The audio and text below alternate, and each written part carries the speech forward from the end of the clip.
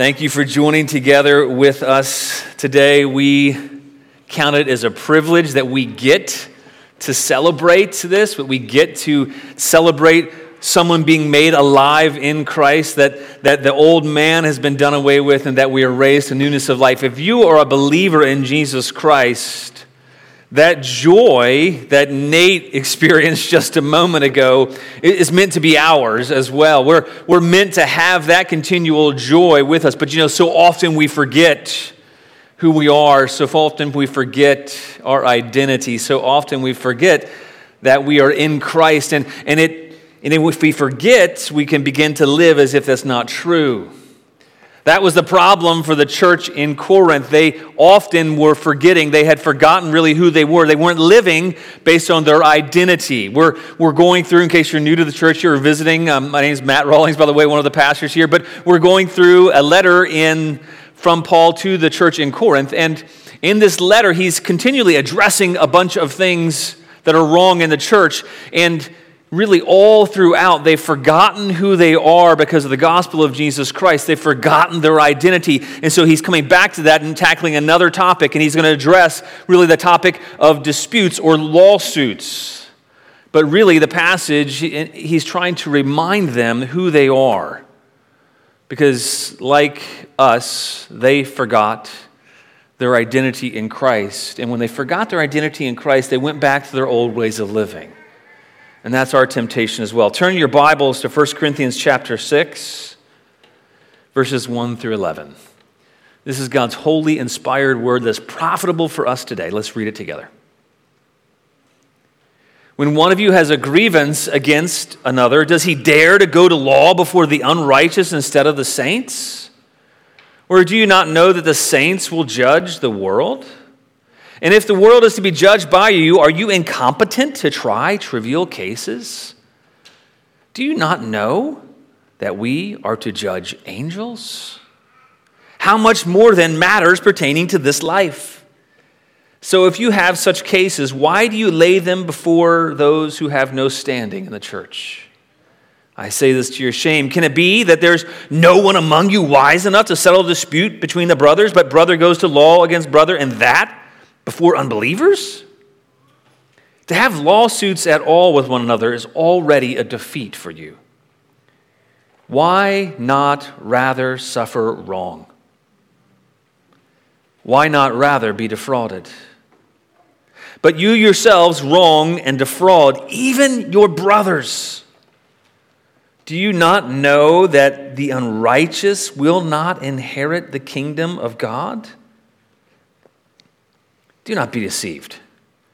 Neither the sexually immoral, nor idolaters, nor adulterers, nor men who practice homosexuality, nor thieves, nor the greedy, nor drunkards, nor revilers, nor swindlers will inherit the kingdom of God.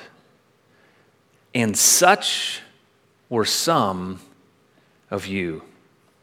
But you were washed. You were sanctified. You were justified in the name of the Lord Jesus Christ and by the Spirit of our God. This is God's word. Let's pray. Father, I pray that you would take this word written 2,000 years ago and apply it to our hearts, to our motives, to our minds today. Would we be transformed as we behold you, and as we behold, Lord, the fact of who we are in you and who you made us to be, Lord, would that change the way we think about each other? Would that change the way that we relate to each other? Lord, would you give us fresh faith and hope in who you've made us to be? We pray in Jesus' name. Amen. It's estimated that about 40 million lawsuits are filed every year in the United States. That's pretty shocking, given that we are only a country of 330 million people. That's about 12% of the population, roughly. Now, not every person every lawsuit represents one person, but that's roughly 12% of our population, 40 million every year.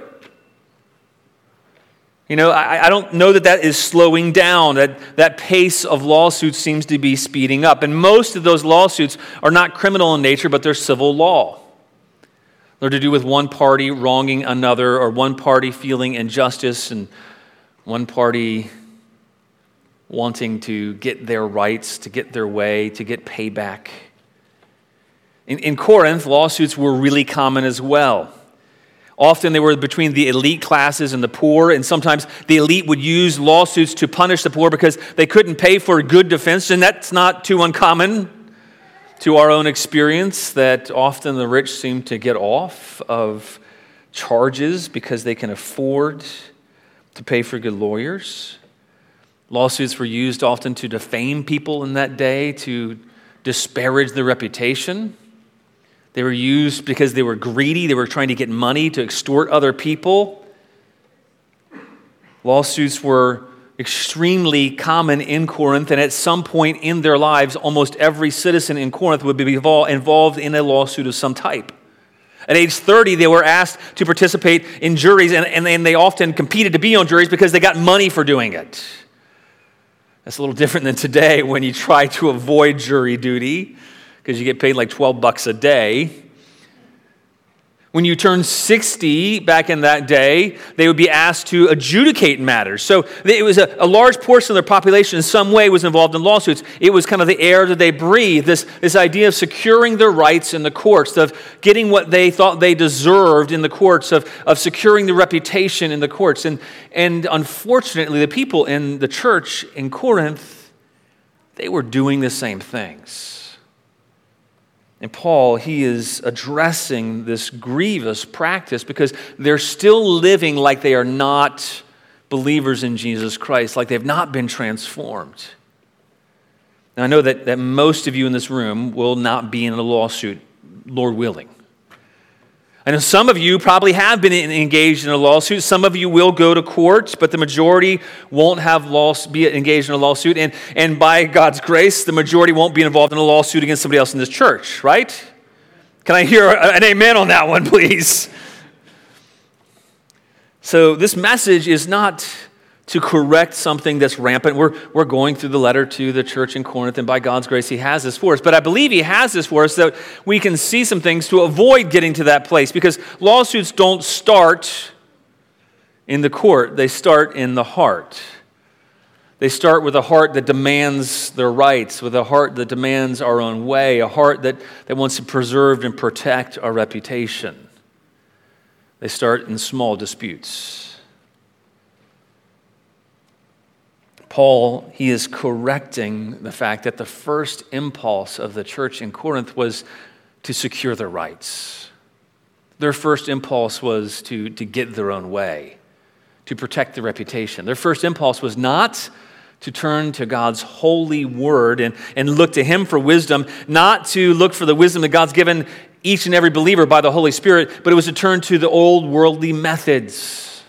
I don't think that's too far-fetched for us today. When someone wrongs you, what's your first response? In your heart, at least.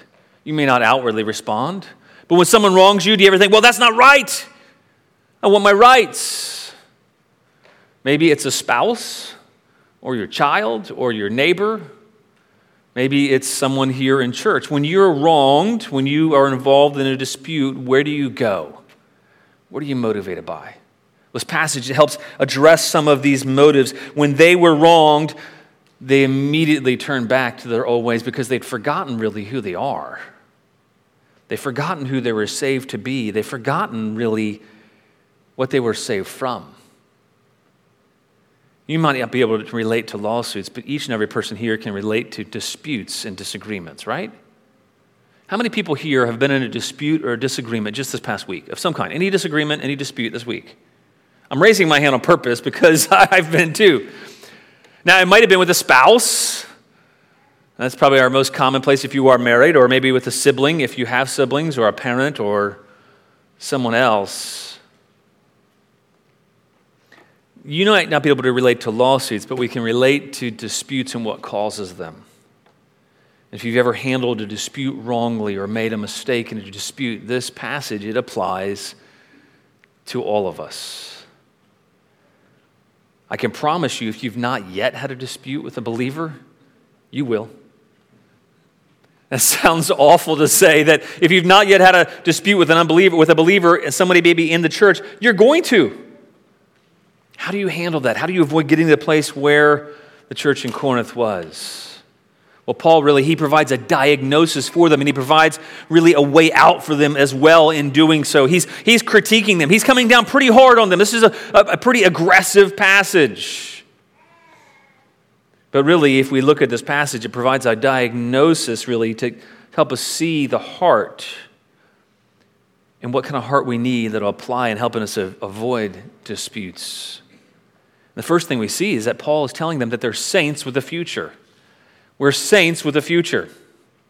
That's meant to inform how they live today on the here and now. Their future security as saints is meant to inform how they interact with people in the here and now. Now, how does that apply to us? You see, if you are insecure about who you are in Christ and the fact that your future is secure in Him, you're going to try to grasp and hang on to what you have in this life, whether it's your honor, your reputation, money, or influence, because you think that will get you security. Instead, what we need to understand is that we're secure in Christ because we have a secure future in Him as His saints. Paul, he is flabbergasted. He says, when one of you has a grievance with another one, does he dare? And now in the original language, it begins with, dare someone? How dare you? How dare you do something like this? That you're employing the wisdom of the world. You're claiming to be wise, and yet you're employing the wisdom of the world against a brother or sister in Christ. Paul here is not saying that there's no grounds ever for a believer going to court. In fact, Paul used the court systems. And in Romans 13, Paul encourages people to submit to the governing authorities, including the magistrates and the courts. And so I don't believe this is primarily relating to criminal courts or criminal matters. This is primarily relating to civil matters or civil disputes. And there are times when believers need to use the courts who are put there by God for criminal matters. But that's not what was happening here. What was happening is that people were suing each other, going if they had a grievance or a matter against one another. These were civil disputes. No doubt some of them were being wrong. Some of them were being treated unfairly. Some of them were being abused and even defrauded. People were stealing from each other. And Paul says, how dare you do that? How dare you go to court? Because you've forgotten really who you've been made to be. You're saints. You've been made holy and righteous before God. And he continuously uses the phrase saints here to refer to them. Look in the end of verse 1. He says, how instead of going to the saints,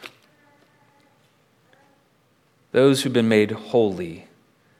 And he refers throughout the passage to saints, to brothers, to those who are made holy in Christ.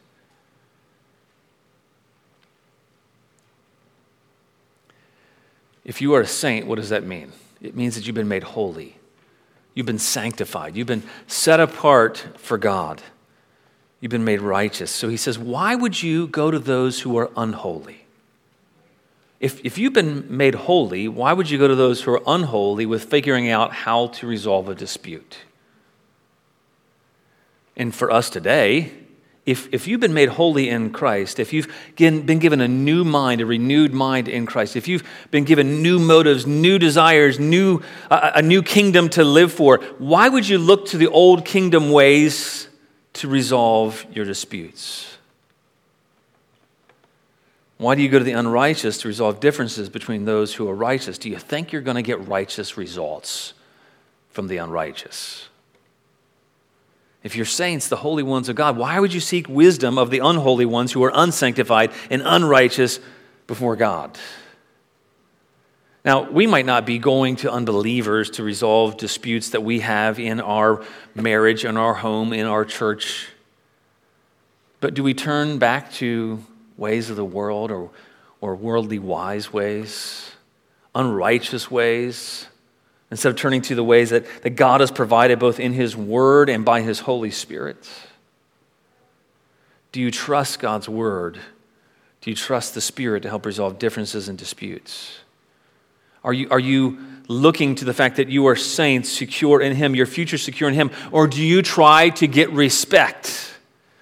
Do you grasp for your rights? Do you get and try to demand what you think you deserve? Those are unrighteous ways of dealing with a dispute. And it reveals that we've forgotten who we are and that our future is secure in Him. He says, do you not know, look in verse 2, that the saints will judge the world?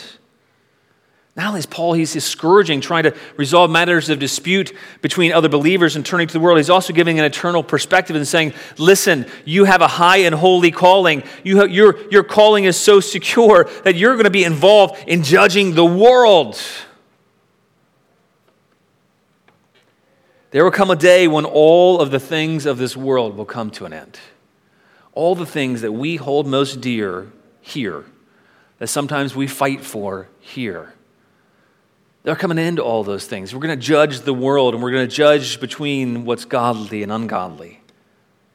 All of us who are in Christ, this is a mystery here. We're going to assist Jesus in some way in not only judging the world, but look at verse 3. He says, do you not know where to judge angels? How much more then matters pertaining to this life? Your future is secure in Christ. He is going to give you and has given you the ability to somehow assist Him in having His mind and having His wisdom to discern matters. So why would we, if we're going to be judging the world and judging angels, why would we then turn to unrighteous means to judge between our dispute and matters pertaining to this life? He's using the argument of the greater to the lesser. If we're going to be able to judge eternal matters, then don't you think that God's going to enable you to judge matters pertaining to this life?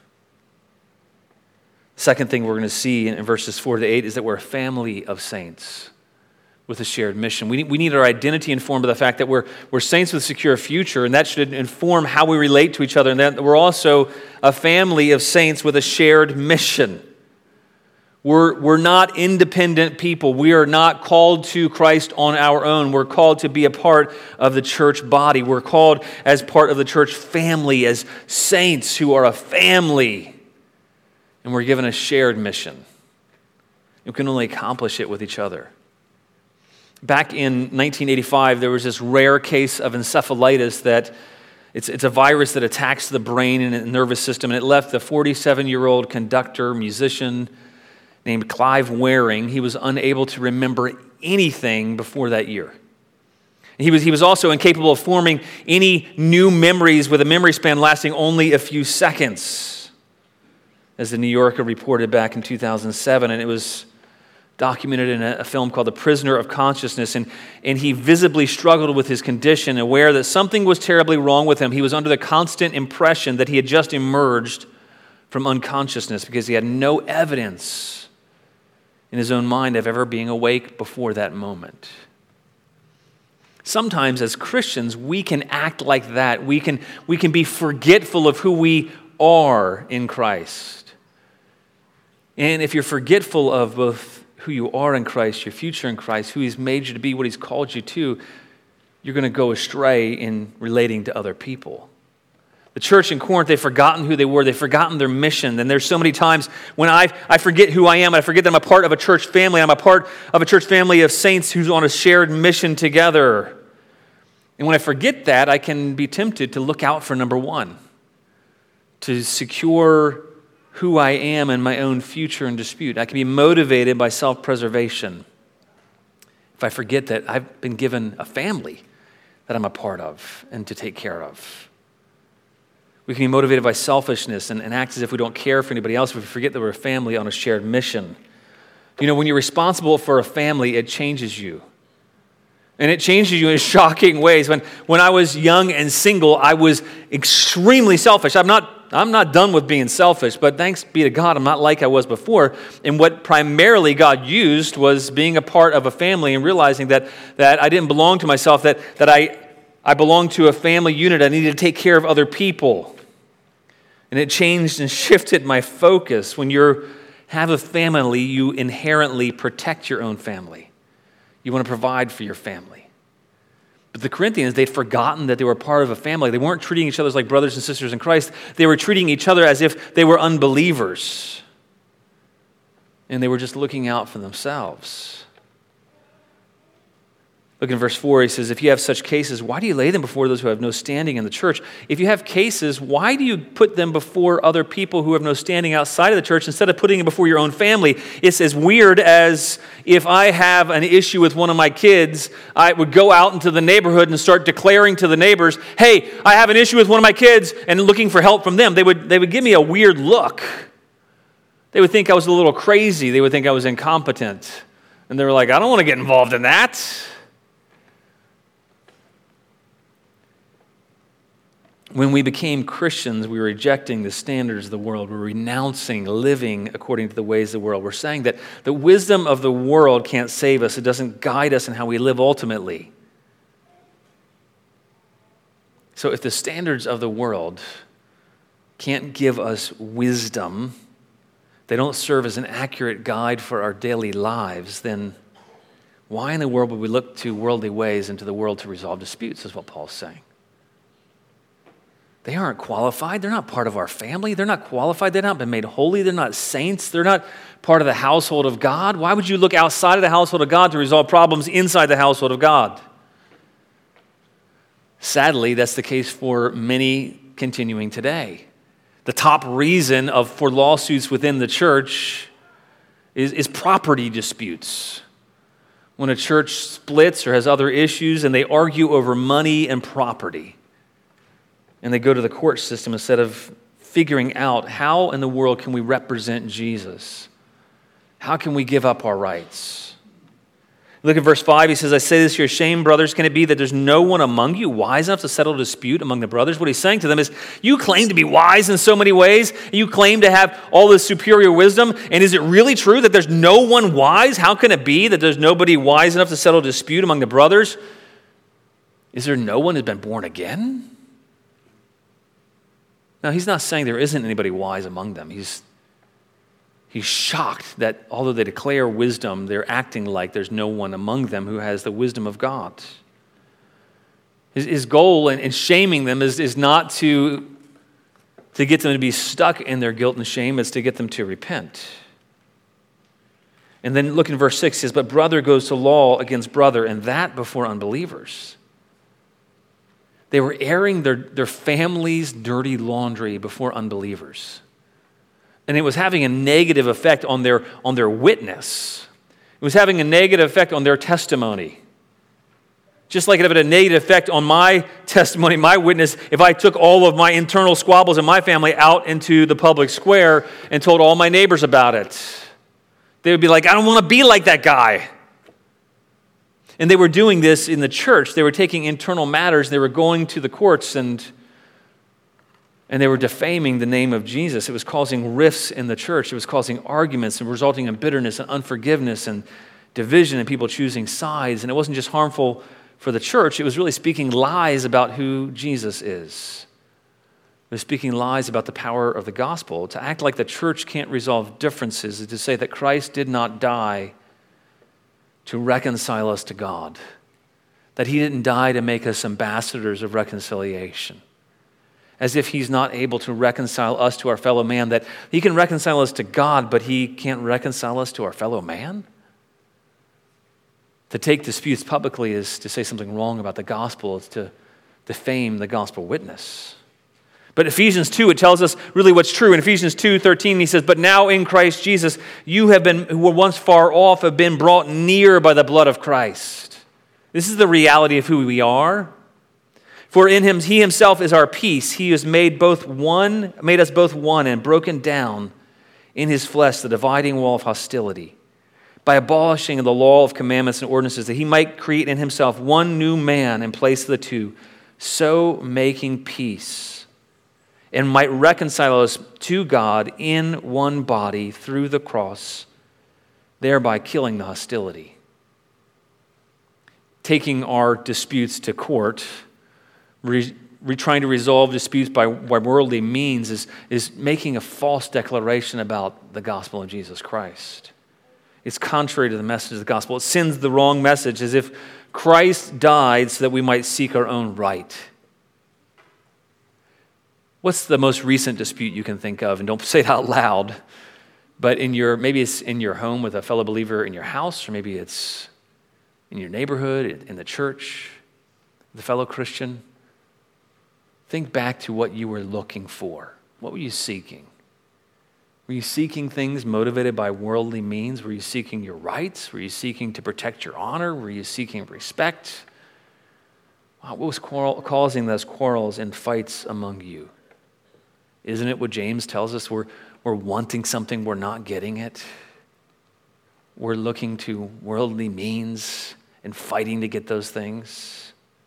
In verse 7, Paul says, acting that way and to have lawsuits, taking it to their conclusion, to have lawsuits at all. It doesn't matter if you win in court, is what he's saying. If you've won, if you just going to court is a defeat for you.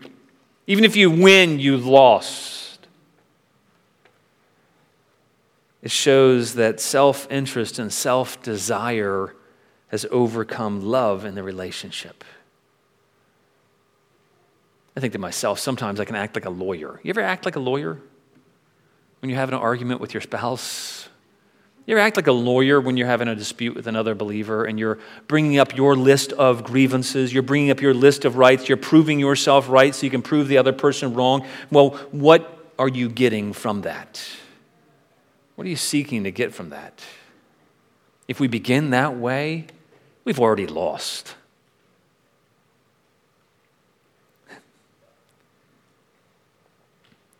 Jesus came to give us peace not only with the Father, but with each other.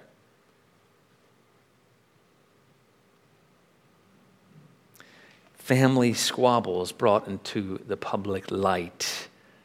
It gives the inaccurate perspective that God's Word doesn't contain all that we need to know about how to live godly lives and live in a manner that's pleasing to Him. But you know what?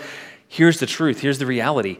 The gospel of Jesus Christ applied to our lives in very specific, everyday ways, it will transform the way we live and enable us by His Spirit to live for Him and actually resolve disputes. You see, the message of the gospel is that we are no longer living to secure our own rights. Because Jesus didn't live to secure His rights. He lived to give up His rights. He gave up every right that He had to worship. He gave up every right that He had to be treated with honor and respect. He gave up dignity. He gave up every right He had as the very incarnate Son of God. And why did He do that? So that He might secure us in Him. The message of the gospel is that we no longer have to secure our own rights because He has secured us in Him. We no longer have to grasp and hang on to what we think we deserve because Jesus has given us what we don't deserve. He's given us all of His righteousness, and we don't have to earn that. We don't have to hang on to that. We already have all the respect of God the Father because we have the respect of the Father as if we are Jesus Himself. He treats us like the Son. That's scandalous. That's mind-blowing. He views us as completely acceptable, just as Christ is completely acceptable. We don't have to look for acceptance. We don't have to look for our rights. We don't have to demand those things any longer because Jesus died to set us free from living for ourselves because He's already given us Himself. And as Christians, we're called to suffer. It's not a popular message, but He's called us to suffer, following in His footsteps. And Paul's already talked to the Corinthians about this, taking up their cross. He says, I proclaim to you nothing except Jesus Christ and Him crucified. And he was applying that to how they lived in the church. We're called to follow in His footsteps because He suffered and bled for us. The Christian life is one of dying to self and dying to living for ourselves, giving up our rights for the good of others. And when the church in Corinth was taking their disputes to court, they were acting like they didn't have a gospel mission. They were acting like they weren't part of a gospel family. But Jesus, he taught us to live in a very different way. He taught us something that was very radical. In Matthew 5, he says, you heard it was said, an eye for an eye and a tooth for a tooth. But I say to you, don't resist anyone who is evil. And we're not even talking about evil people here in the church in Corinth. But Jesus is saying, don't even resist people who are evil. And then he says in the latter half of 39, in Matthew 5:39, but if anyone slaps you on the right cheek, turn to him the other also. This is not just, okay, take it, it's offer up the other side. If anybody would sue you, now he's talking about unbelievers. If unbelievers, in verse 40 of Matthew 5, if anyone would sue you and take your tunic, let him have your cloak as well. If he takes your outer tunic, let him have your cloak too. Anybody forces you to go 1 mile, go with him 2 miles. Give to the one who begs from you, and do not refuse the one who would borrow from you. You've heard that it was said, you shall love your neighbor and hate your enemy. But I say to you, love your enemies, pray for those who persecute you, so that you may be sons of your Father who's in heaven. We're not going to read the rest of the passage, but if this is how we're to relate to unbelievers, then what does it say about how we're to relate to fellow believers in the church who are saints, part of the same family? We have a shared mission. We're in this together. If Christians live like our rights matter most, we're communicating a message that's contrary to the gospel. We're communicating that getting what we want is most important instead of loving one another like Jesus. Instead of the church in Corinth suffering wrong and giving up what rightfully may be theirs. He's not saying that they weren't being defrauded, they weren't being wronged. He's saying, why not be wronged? That's a hard message to take for us as Christians today, isn't it? Let's say somebody here in church, or your spouse or a fellow believer here, they've wronged you. Why not be wrong? Okay. That's radical. How in the world can you think that way? You can only think that way if you are secure in the fact that you are a saint, like he is talking about here, that God has made you holy. You don't need to secure your rights. And who cares if we're wronged? Because Jesus has already given us all the things we don't deserve. He's given us his righteousness. He's given us his holiness. He's given us an inheritance in him that is imperishable, undefiled, kept in heaven, unfading for you. He says, who cares if you're defrauded? Why not be defrauded? So many times people leave a church when they're wronged, or maybe when they're defrauded. But what a gospel testimony it would be if they say, you know what, I'm not going to leave. I'm actually going to take that wrong, and then I'm going to reconcile. What a testimony. The gospel of Jesus Christ is able to reconcile every wrong that we have against someone else and reconcile whenever we've been defrauded. And that even if it's not changed, the situation may not change. If we're secure in him, it changes our perspective, changes our heart. He says, why not rather be wronged? Why not be defrauded? But it's only really if they've heard the prior message of the cross of Jesus Christ. But he says in verse 8, but you yourselves, you wrong, you defraud even your own brothers. When I was a young child, our family was deeply hurt by a relative when they defrauded and they embezzled another member of our family. They were in business together as partners, and they were supposed to support and care for each other. They were in it together, they thought. And the defrauded family member thought that they could trust the other family member. And it made it more devastating when they found out that this close family member was deceiving and stealing and embezzling funds from the business that they started together. And it ended up bankrupting my family member to the benefit of this relative. And it caused 10 years of financial hardship and pain. I never really understood something, though, is why my family member didn't sue the other family member. And I thought, well, they should have done that because they could have avoided so much hurt and so much wrong and so much difficulty.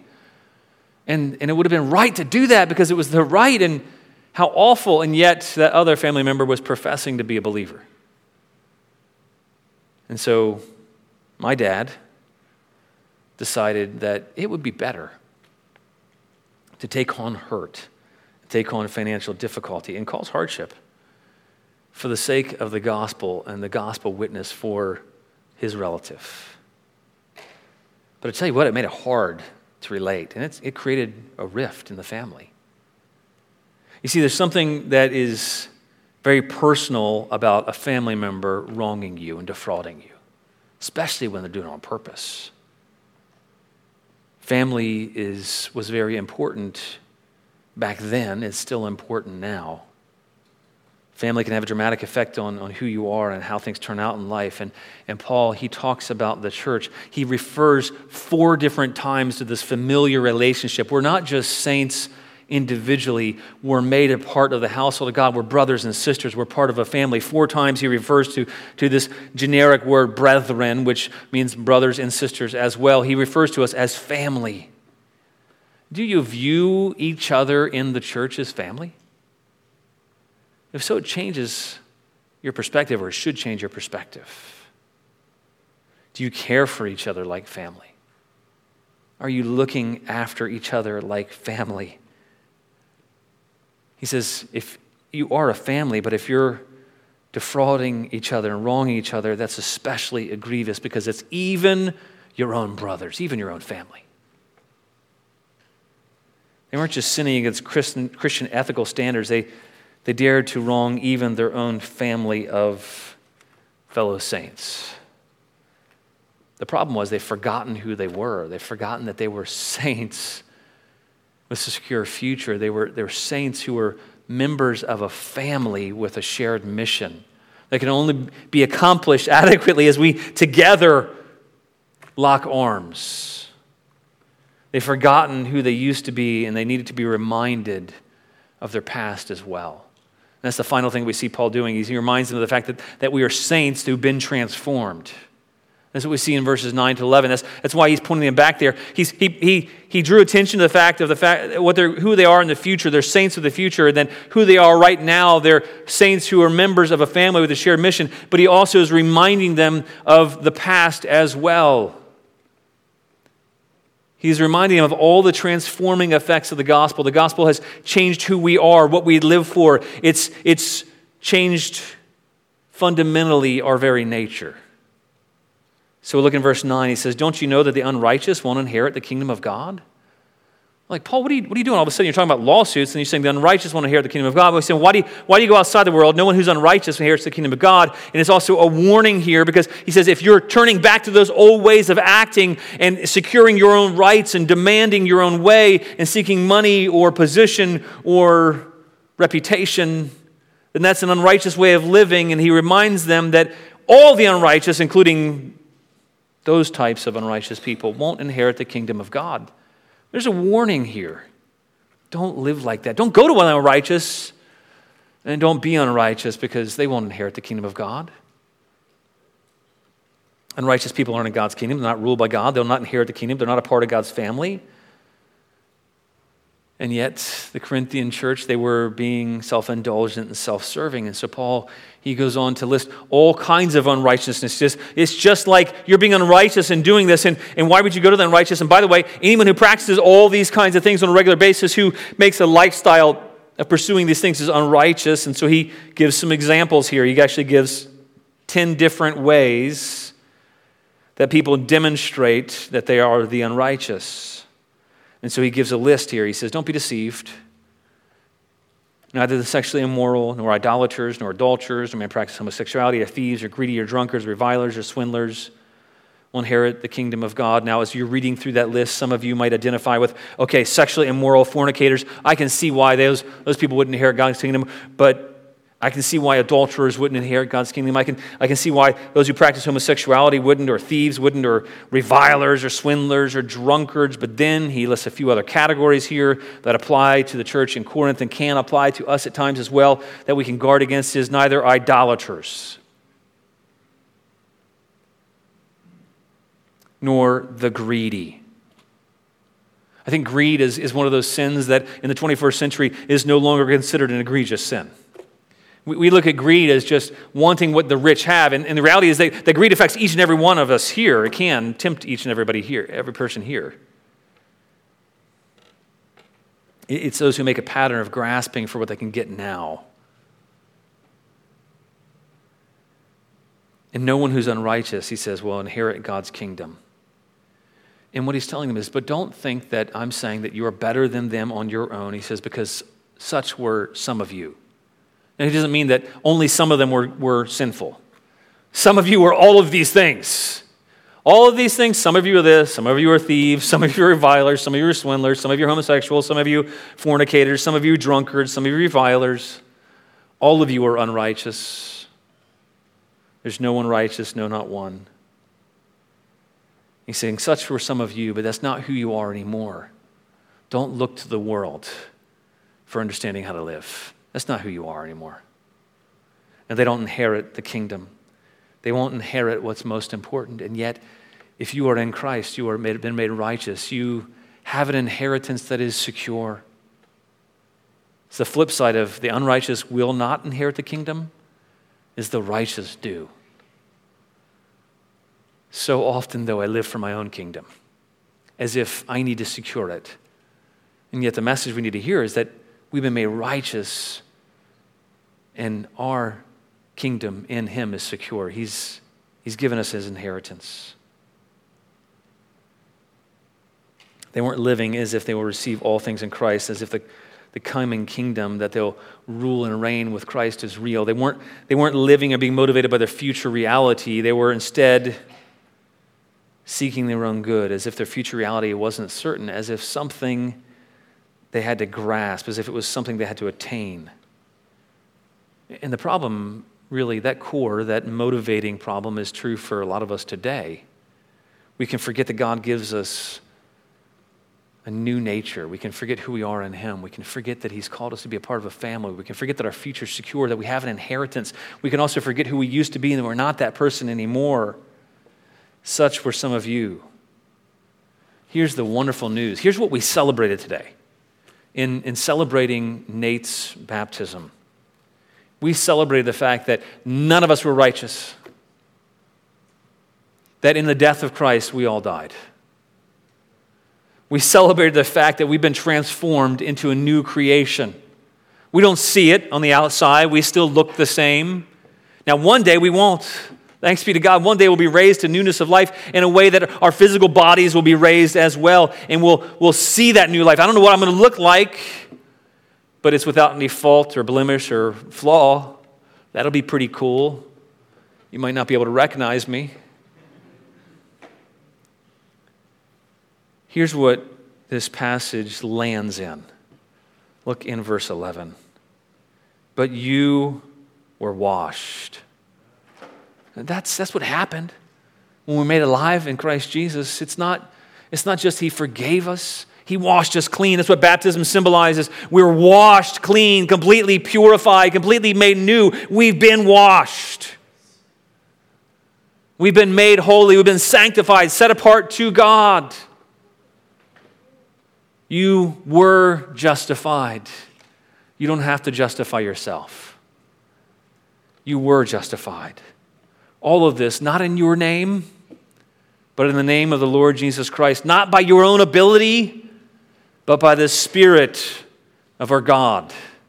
The whole Trinity here is at work. Who you are is you are a saint with secure future. You are a saint who've been made a part of God's family, and you've been given this wonderful mission that we can proclaim through our lives what we're living for. And we're saints who've been transformed. Instead of getting caught up pursuing our own means, let's remember who God's made us to be. Let's remember that we're going to inherit the kingdom of God. We don't have to fight for things here. Let's remember that we have an identity in Christ that's new. We don't have to fight for our name or reputation or respect. We have the respect of God. Why do we need it from other people? We're saints with a secure future, the shared mission. We've been transformed. Our future, our present, our past. It's meant to affect how we live in the present. Let's not forget it. Let's resolve and seek to resolve disputes with each other based on who we are in Christ. And here's the thing we can leave with, is that resolving disputes begins with knowing our right identity is in Christ. Amen? Let's pray, and then we'll be dismissed. Father, thank you for your word. Thank you for even this word about lawsuits that applies to us today. I pray that you would help us see ourselves as in you, as saints, those who have been made holy, that we wouldn't live for unholy things anymore. I pray that we would trust in the fact that our future is secure in you. We would see we have a high and holy calling, that you will actually enable us to resolve disputes because you're going to give us the wisdom to judge the world. How will you not also give us the wisdom by your Holy Spirit and through your word to resolve any dispute that we're encountering now? No dispute is beyond your help. Lord, help us believe that and see that. God, help us as well see each other as fellow family members, saints, called together as a family. And Lord, I pray that you would help us see that we've been transformed and help us live according to that. In Jesus' name we pray. Amen.